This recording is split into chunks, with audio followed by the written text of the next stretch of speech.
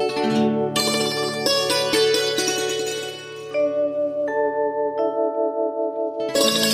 all, this is Arden Cool, host of the Ex-Millennial Man podcast for SeedSing.com. It is that time of the year where we're going to start wrapping up everything, talking about what we loved from the last year, talking a little bit about what we're looking forward to in the new year. So it is our year end. You're going to see Ty's going to have his top 5 lists out. I might contribute something that I say every year, but I might try because there's a couple of recent things I've seen, listened to that I believe are worth mentioning. But this episode, this is the one that I yearly do on my own, which is the political episode. Back in the early days, the waning years of the Barack Obama presidency, I came up with the idea of Seed Sing. It's called Politics from the Ground Up. It was supposed to be letting the things that bring life to us, the seeds, have their voice to try to guide us in the future. And it was going to be an area where especially local politicians can come together, exchange ideas. But I needed content. So I asked my brother to give me content, and he would write things. As a matter of fact, one of the very first things he wrote, that Ty wrote, was a review for the movie Mad Max Fury Road. And the day I record this, he wrote a review of the trailer for the prequel to that, Furiosa, which if you haven't seen, go see it because that thing, it freaking rips. I'm like the Fry Futurama meme where it's like, shut up and take my money. As a matter of fact, I told my wife that I would go to the big, loud, booming movie theater, the type she doesn't like to go to. I'll go see it there, and then I'll go see it again because I'm confident that this movie's going to have legs. But let's get back to the thing at hand, politics. So how I'm going to do this podcast is I'm going to spend the first half talking about my thoughts and views of what had happened the last year, politically, mostly in the U.S., talk a little bit globally here. And then in the second half, going to discuss where I think what we can look forward to next year. And then hopefully a year from now, I'll be able to fact check myself and see that my naive hope was enough. So politics. Let me start off with my favorite political story. And I'm going to hear everybody's going to tell me that it is so gauche and it's uncouth and all this other stuff to celebrate it. But I woke up this week, or I woke up, I was editing a First Watch Rewatch podcast, and I was getting ready to go to bed, and late at night, news broke that world-class bastard, terrible human being, destroyer of so much, yet beloved by the stupid people that ruin our world, Henry Kissinger, finally freaking died at the age of 100. Yeah. And God, am I so happy. And I'm so happy for so many other people who have been waiting for this. I remember years ago, I was working with a political client, and they were saying something like, where's the statesman of the world today? Where's the Henry Kissingers? I said, unfortunately, they're not dead and burning in hell. Henry Kissinger sucked. Henry Kissinger is awful. And I love to tell this story. The news anchorman, Peter Jennings, he used to, I believe it was the ABC Nightly News. This was at the time where it was him, Dan Rather, and Tom Brokaw. And there was some event, some New York club or something like that, and a bunch of journalists were there. And Barbara Walters, her guest, was Henry Kissinger. So this would have been, I think Peter Jennings died like early 2000s, something like that. So it was probably late 90s or so. And Peter Jennings walked right up to Barbara Walters' table and said to Henry Kissinger, how's it feel to be a warmonger? How's it feel to be a war criminal? Sorry, I couldn't think of it. Rolling Stone, when the news came out, their headline was war criminal and person beloved by the elite ruling class, Henry Kissinger, dead at 100. Awesome. I mean, awesome. And I know I know it's uncouth. I know it's this, but just a horrible, horrible, horrible human being. And the fact that he was so beloved by everyone, that Hillary Clinton called him a friend, that Barack Obama had him in the White House and all that stuff is just, I mean, these dumbasses in Washington, D.C. are wondering why the people are getting restless. It's because of them deifying somebody like a Henry Kissinger. And it is so gratifying to me that here, now that he's dead, that we can truly see the predictable Fox Newses of the world, the predictable New York Yankees of the world, all sad and praying for his family. But the large majority of people under the age of 60 are like, thank God. They basically, anybody under the age of 60, when they heard Henry Kissinger was dead, they responded like this.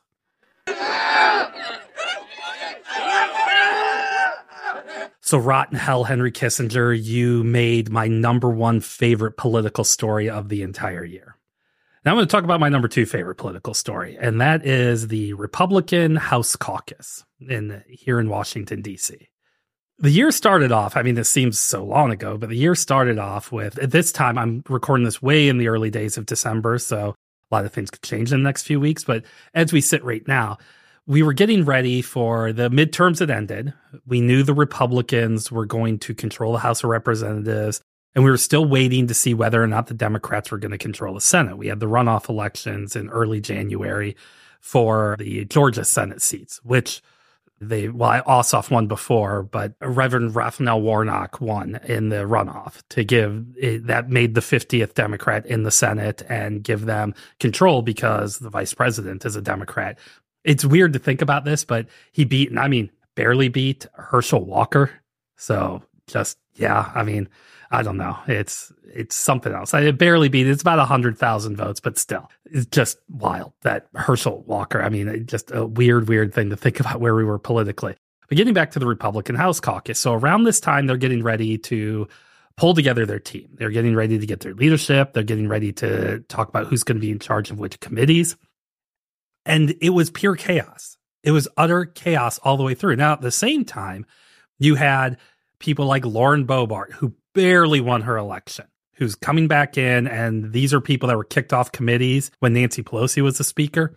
So they get to come back. Marjorie Taylor Greene gets to come back and be there. Then you had the immortal George Santos, who the day I record this is the day he gets kicked out of the United States House. I think Jim Traficant was the last person, and I was in single digits, I believe, when that happened. And then anybody else, it probably happened around the Civil War or something. But you had these, let's just call them characters right now, coming in to have power in the United States House of Representatives. And one of them, front and center of the clown show, was Florida Congressman Matt Gaetz, who at the time was still under investigation, I think, for underage, like taking an underage girl across state lines to have sex with, something along those lines. He had outsized power now. And everybody thought Kevin McCarthy, the majority leader, the California congressman, was going to be the speaker. But there was a lot of these holdouts, and they're always talking about the rhinos and how much they supported Donald Trump and just all the stupidest things you can imagine.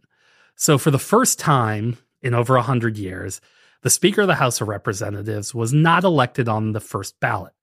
As a matter of fact, it took 10 ballots to finally get McCarthy the votes he needed. And he made like a devil's bargain, basically let the Marjorie Taylor Greenes, who she decided to cozy up to McCarthy, but the Matt Gaetzes of the world, they still were not happy. Some of these other jackass Republicans just still were never happy. So Kevin McCarthy had this just thing over his head all year.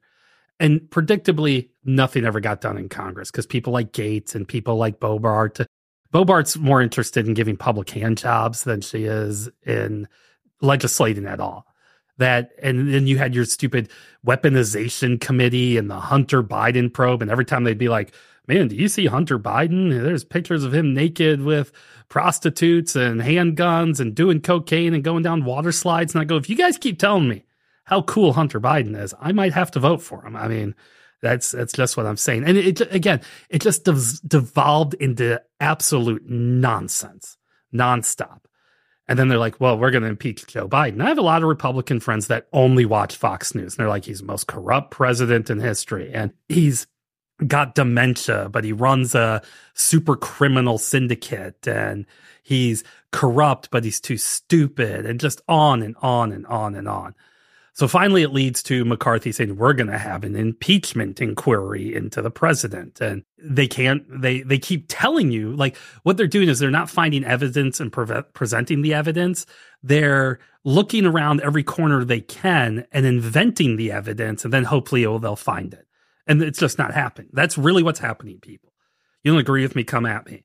But again, if you're only watching Fox News, also one of my favorite political stories of the year, had to pay close to $1 billion to one of the voting machine places because they lied. They absolutely lied. And they had to admit they lied. And that's going to be my third favorite story in a moment here that led to the fallout of that. But with this McCarthy thing, he always had that hanging over his head. And then predictably, because this always happens when Republicans are in control of a chamber of Congress in recent times, they don't have enough to fund the government.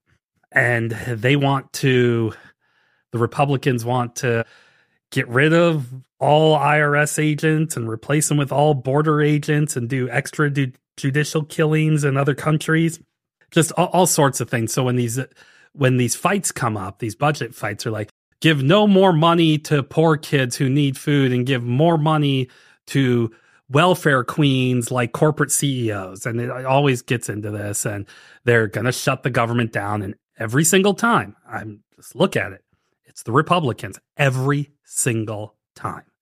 And McCarthy knows we're going to get blamed for this crap. And there is a lot of things going around. And even though there weren't any federal elections this year, there's a lot of big things going on in states that the Republican Party name was starting to become really, really dirty. So predictably, the government was about to shut down. McCarthy cut a deal, got enough Republicans and the Democrats to vote for this deal to keep the government funded, I think, till like Thanksgiving. And then Matt Gaetz, because one of the deals they made is only one member can ask for him to vacate, came up and told McCarthy, vacate your post. Enough Republicans voted with all the Democrats to kick him off, and the House had no speaker. Kevin McCarthy did not even last a year. A year. And when everybody asks him, well, what'd you do? Well, accountability to the government. We have the weaponization committee, and we have the Biden impeachment inquiry. Again, nothing about inflation, nothing about the economy, nothing about making people's lives better. Just all this stupid code crap that, again, only people on Fox News who paid nearly $1 billion because they lied listened to. And then they couldn't find a speaker. But I got to say, my favorite part of this is when everybody for a brief moment thought Ohio Congressman Jim Jordan had a shot at being the Speaker of the House. For those of you that don't know, Jim Jordan's a piece of garbage. He's always been a piece of garbage. He allowed and turned his head to sexual abuse when he was an assistant wrestling coach at Ohio State. Never paid for those crimes. He gets elected to the House, I believe it was in 2008, so he'd been serving since 2009, has never passed a piece of legislation. He's considered by many the least effective member of Congress in the entire land. Because again, the guy's been there a decade. He is a U.S. congressman. He's been there a decade plus, and he's never, ever introduced a piece of legislation. He looks like an idiot. He is an idiot. He doesn't even have his law. He never passed the bar. I don't think he ever even took the test, never passed the bar exam, yet he's the head of the House Judiciary Committee. He's a Fox News talking head. That's all he is. And he couldn't get the votes to be speaker. And it was awesome. This just public pantsing of him. And finally the media talking about how much garbage he is. Just did it. But of course, the media does what the media does. They found their one sacrificial lamb and then they slept. And now we've got creationist, probably flat earther, Jesus freak who wants to jail all women who have abortions and give the death penalty to all the doctors. He says he reads the Bible, just not the parts where Jesus says feed the poor and help the sick and stuff like that. He doesn't read those parts of the Bible. Doesn't have a bank account because why would a U.S. congressman need a bank account? And so now we have that pile of garbage as the Speaker of the House of Representatives. And not like we're in a better place, but at least it was fun to watch Republicans just pants themselves. Now let's go back to that Fox News lawsuit. I hear this all the time. Well, they all do it. They all lie, which I love. So fine. You only watch Fox News and you're okay with them lying because everybody else lies, but you won't watch anyone else because they lie. Well, Fox paid the price. Their golden boy, white supremacist hour itself, Tucker Carlson, was fired. And everybody was like, oh, man, Tucker is Fox. They're going to need Tucker. And they replaced Tucker with just one. I mean, Jesse Waters is, again, dumbass is the word of the day here. Rest in peace, Pee Wee Herman. We'll do that. But Jesse Waters is he's just terrible. I mean, at least I could see Tucker Carlson leading a Klan rally. At least I could see him firing up the troops. Jesse Waters, he can't even hand out the hoods. I mean, he's just worthless. But the greatest thing about it is not that I'm happy that Fox News is thriving or anything like that, but nothing happened to Fox. Nothing at all. Yet Tucker is in some some empty room yelling at the wall over on Twitter that nobody cares about. I'm sure there's people, well, you see, he had like 1 billion views on Twitter and nobody at Fox News has 1 billion. Then why is Twitter absolutely failing? And yes, I'll continue to call it Twitter. Because you guys worship, you right-wing people, you quote-unquote conservatives, worship all the dumbest people. And these people, and I mean it, in all reality, Elon Musk is dumb. Being smart means you have compassion, means you have empathy. And I know you're all going to say, well, you're just celebrating Henry Kissinger. But then Henry Kissinger's the devil. If you think Kissinger's life is worth celebrating, then you and I don't need to talk. And you can go leave me a 1-star review or whatever it is. That's fine. But this whole worshiping of racist, misogynist, stupid people like Elon Musk or Tucker Carlson or Donald Trump. It's funny to me that all these guys you worship, they're all just grifters. They're all the emperor with no clothes. All of them.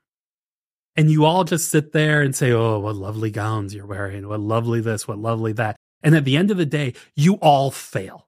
Always fail. And I love it. And 2023, for what might have been bad that a lot of people think, it just exposed how non-important Tucker Carlson is. It exposed how non-important Elon Musk is. And while the legacy media and the government in a lot of ways continue to try to prop these people up, I go back to the Kissinger dying. Everybody under 60 was like, hell yeah. That is hopeful. That is good. That is something that is absolutely worth celebrating. Some issues with the years in this last year in politics, though. More and more shootings and thoughts and prayers. That's all we have. Can't even talk about it anymore. And shootings of all kinds now. Schools are getting shot up, gatherings are getting shot up, and this country still, it's all about, well, we can't get rid of the guns. Well, yes, we can. I can have another podcast that I can go for another hour on about that, but absolutely we can. And that's the only way this stops. So we have that.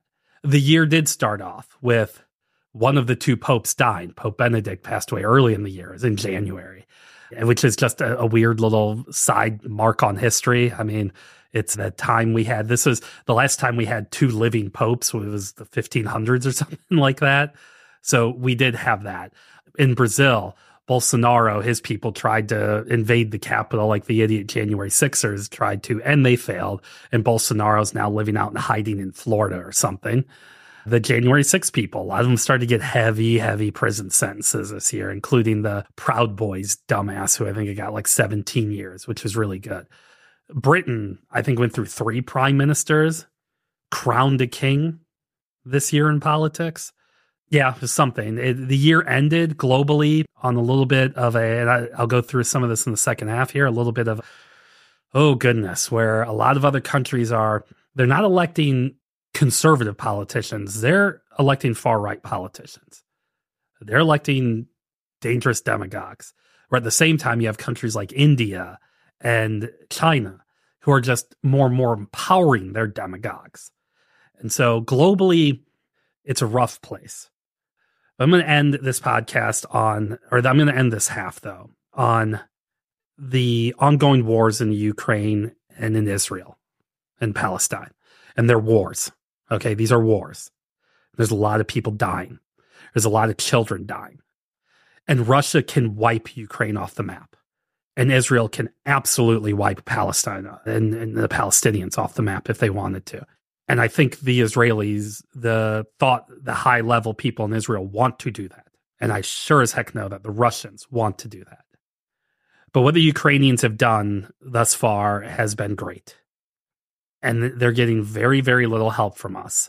And I'm not advocating whether or not we should go into war or not, but we need to understand that what we do and what happens in Ukraine is going to matter for a generation. Because Russia won't stop there. Russia will go and take Poland. And now you're taking a NATO country. And now we're going to see what this really means. But North Korea is going to wonder what this really means if they want to start throwing rockets. I don't think at South Korea, start throwing them at Japan. And what does this mean if China wants to start expanding their sphere of influence, especially into India, and naturally taking Hong Kong? And then Israel. Hamas, in my opinion, is a terrorist organization. Hamas attacked innocent people in Israel. Now, again, it's coming out the week I'm doing this podcast that the Israeli government and Netanyahu knew this was going to happen. And if they knew this was going to happen and let it happen so they could get their blood sacrifice, then they belong where Kissinger is. And it would not go beyond me to think that that was the plan. But if we're going to sit here and continue to believe that this Palestinians and the Israelis can coexist, we are going to have another conflict every 10 to 15 years. And I don't know the answer, but I know what I would do if I was President Biden, if I was a United States Congress. I'd put troops on the ground in Gaza, in the West Bank. I would get every single civilian out. And I would tell Hamas, you either surrender or we're bombing this place. And then, like with the Ukrainians, you have to come up with a global plan of settlement. And if it means dividing Israel into two states, then that's what it means. And if that's our two-state solution, that's our two-state solution. But there will need to be walls. There will need to be guns. And I know I sound like I'm talking about Berlin during the Cold War. But that might be what it takes until this current generation of entitled boomers who feel they have that they have not burned the world and there's no consequence to them until they are gone. And we can have this next generation. I'm not even talking about my generation. I'm 48. I'm talking about the generation below me. To understand that peace is coexistence. That's what it's going to take. And it's going to take walls and it's going to take guns to get to that point. But that's where we are right now. I know I kind of glossed over a lot of things, but I wanted to hit my high points of things that really meant a lot to me and to once again absolutely celebrate the fact that Henry Kissinger's dead.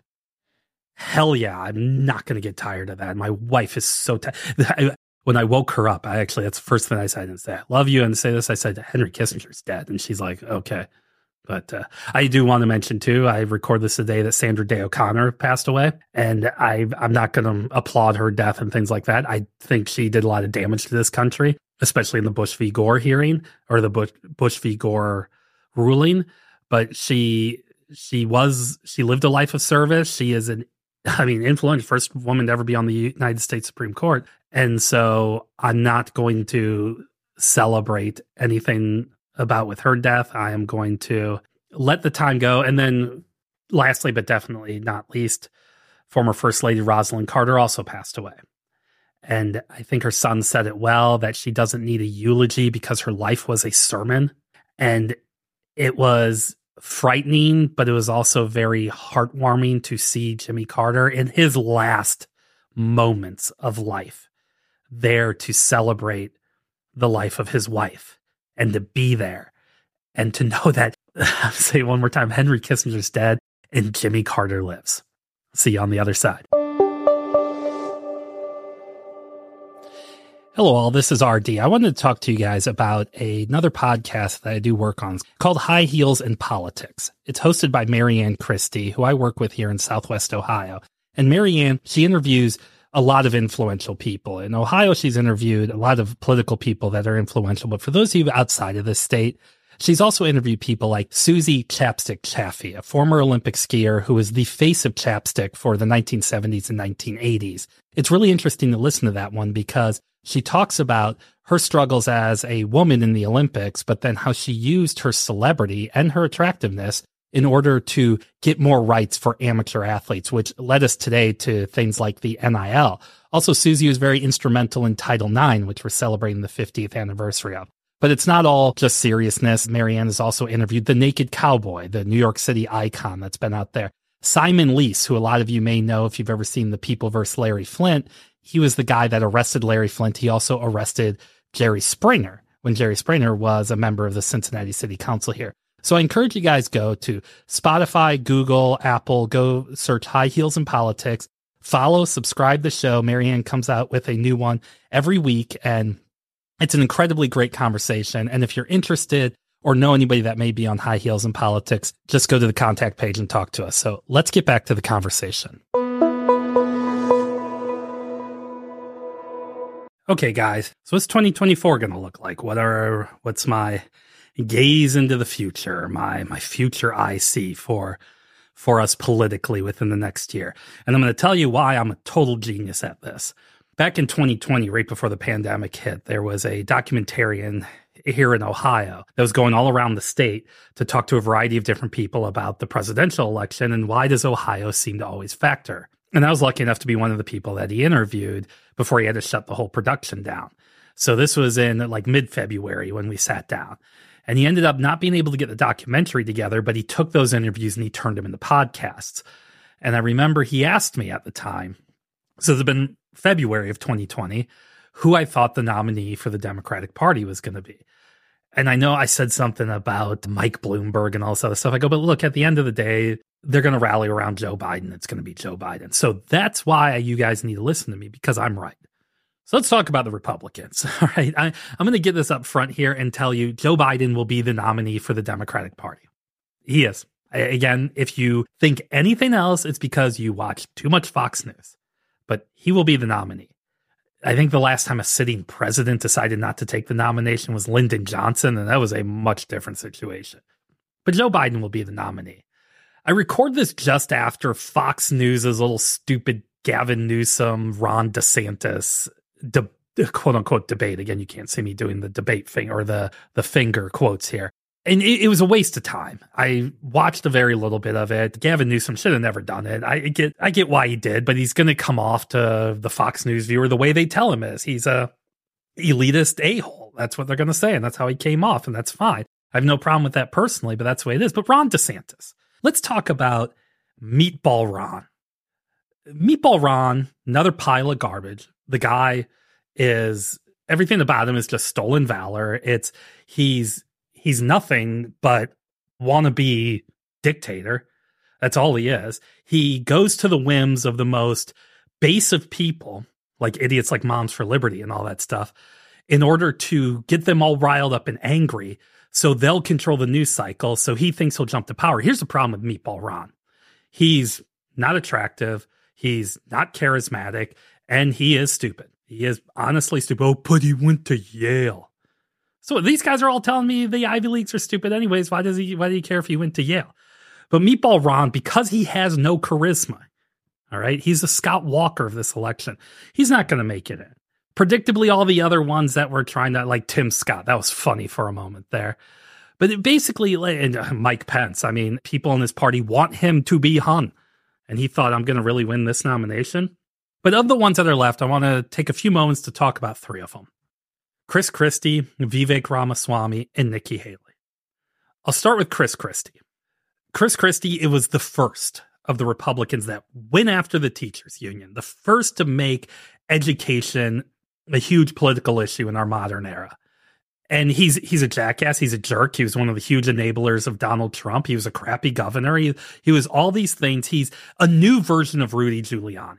Because he's friendly to the media and the Morning Joe crew and stuff like that, they'll put him on news a lot. They'll try to give him seriousness, but he's not a serious person. He's not a serious candidate. And at the end of the day, yes, going after and attacking Trump is a good thing, I think, for the country in general, but it's going to do nothing for you in the Republican primary. So let's talk about Vivek, local boy here. Where I live here in Southwest Ohio, the Cincinnati area, and I know he was, I think, on Glenn Beck's show, and he was talking about how I went to public school all the way through middle school. And I'm like, first off, moron. The next question I have is, well, where did you go to high school at? I went to high school at a place called St. Xavier, which is a Catholic private school that cost a whole lot of money. My parents were working people. He was rich. I made money on my own.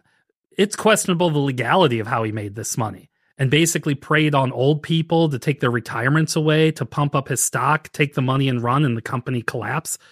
He is a proto Donald Trump with nowhere near the quote unquote charm of Donald Trump.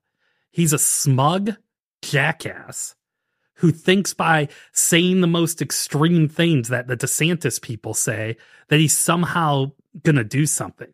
It's going to be hilarious to me, okay, when a year from now, we're going to completely forget who this idiot is. Let's talk about Nikki Haley. Nikki Haley, I think, has a very good chance of becoming the nominee. And I think if Nikki Haley becomes a nominee, there's going to be a lot of positive ink spilled on her being able to be the first woman to be elected president. Now, Nikki Haley has some baggage, and that's going to come out, but it was nowhere near the baggage that Hillary Clinton had. Hillary Clinton was actively hated by people. And even people like me, I was not a fan of Hillary Clinton's. I voted for her, but I understood at the end of the day that putting somebody up who has just been deemed not just the opposition, but the villain by the other side for so long, it's a risky strategy.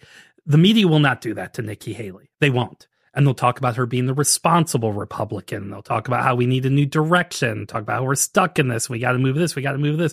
And with all that, I do think Nikki Haley has a decent path forward. But I still think it's going to be difficult. Because in the last election here in Ohio, we had a couple amendments that were going to be in our state constitution.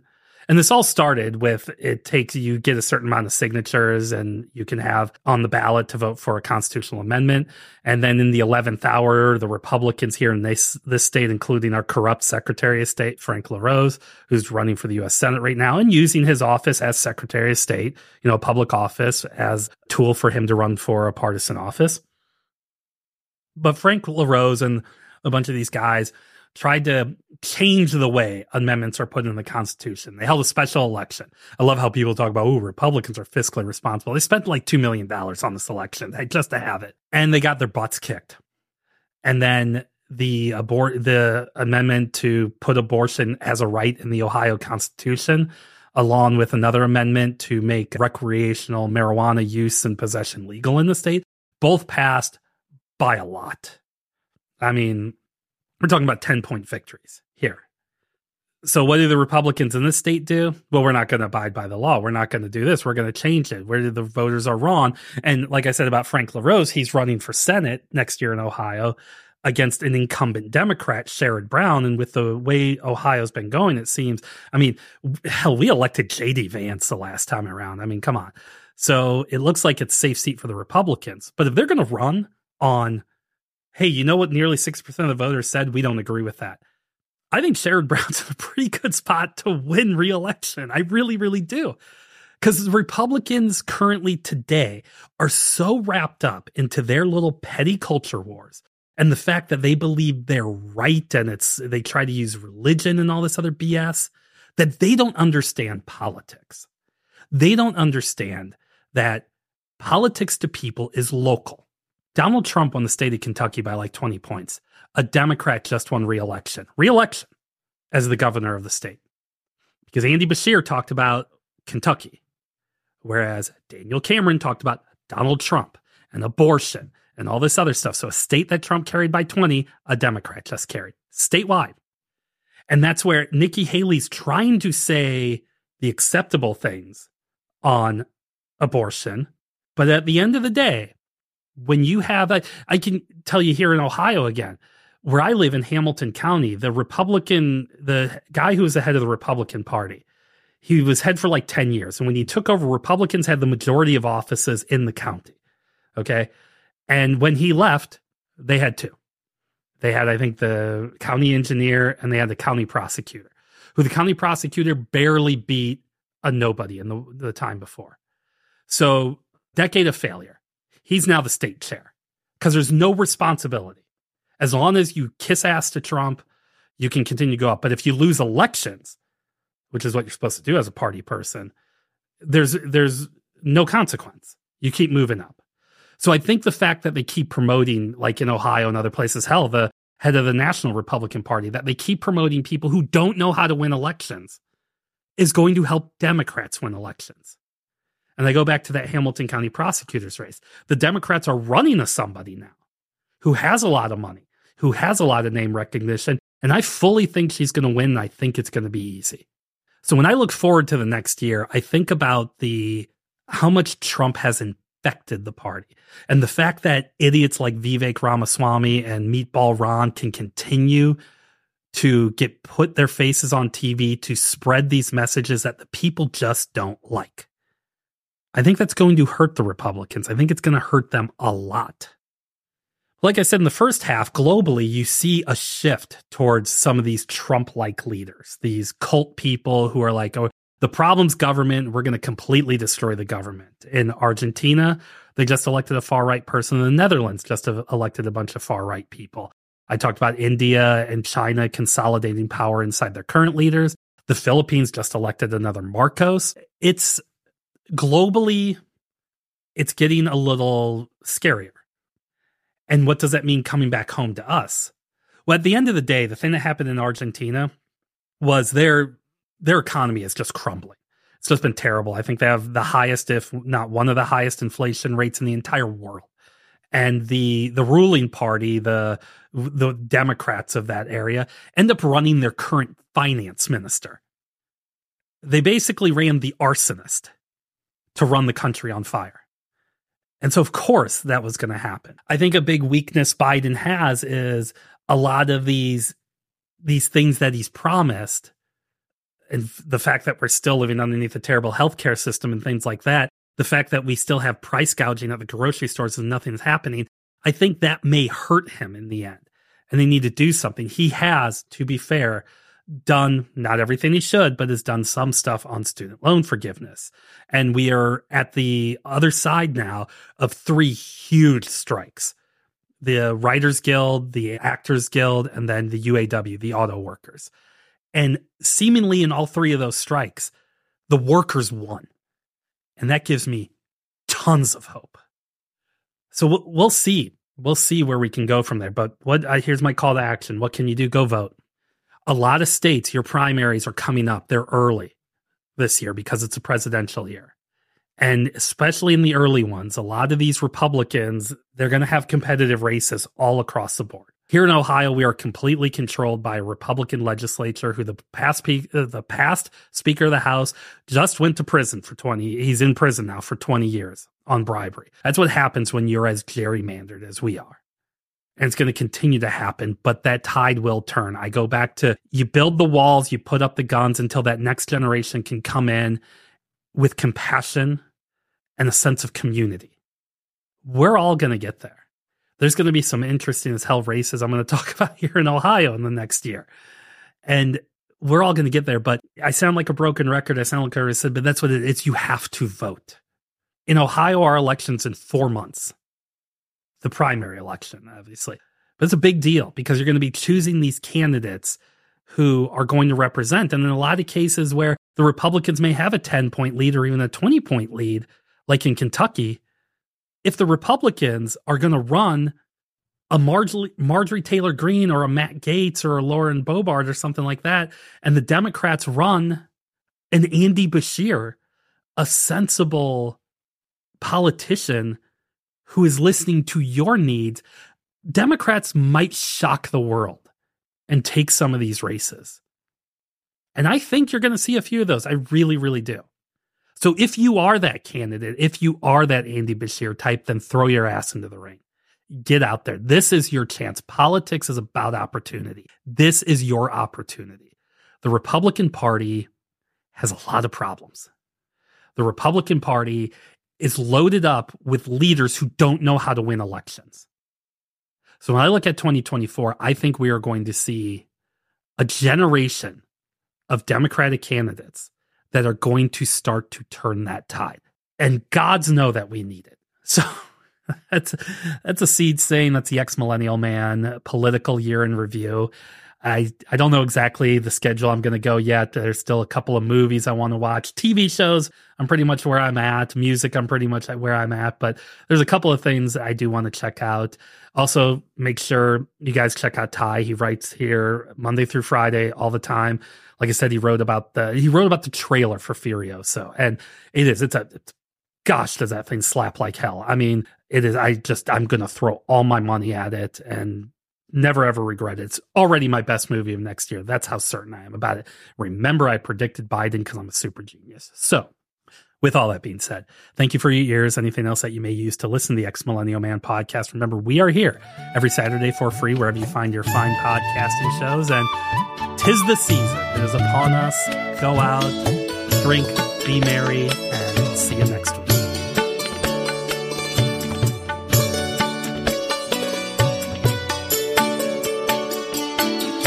क्षणाक्षणास पूजिले अथांग स्वप्न लोचनी कणा कणात देखिले तुझेच रूप दर्पणी.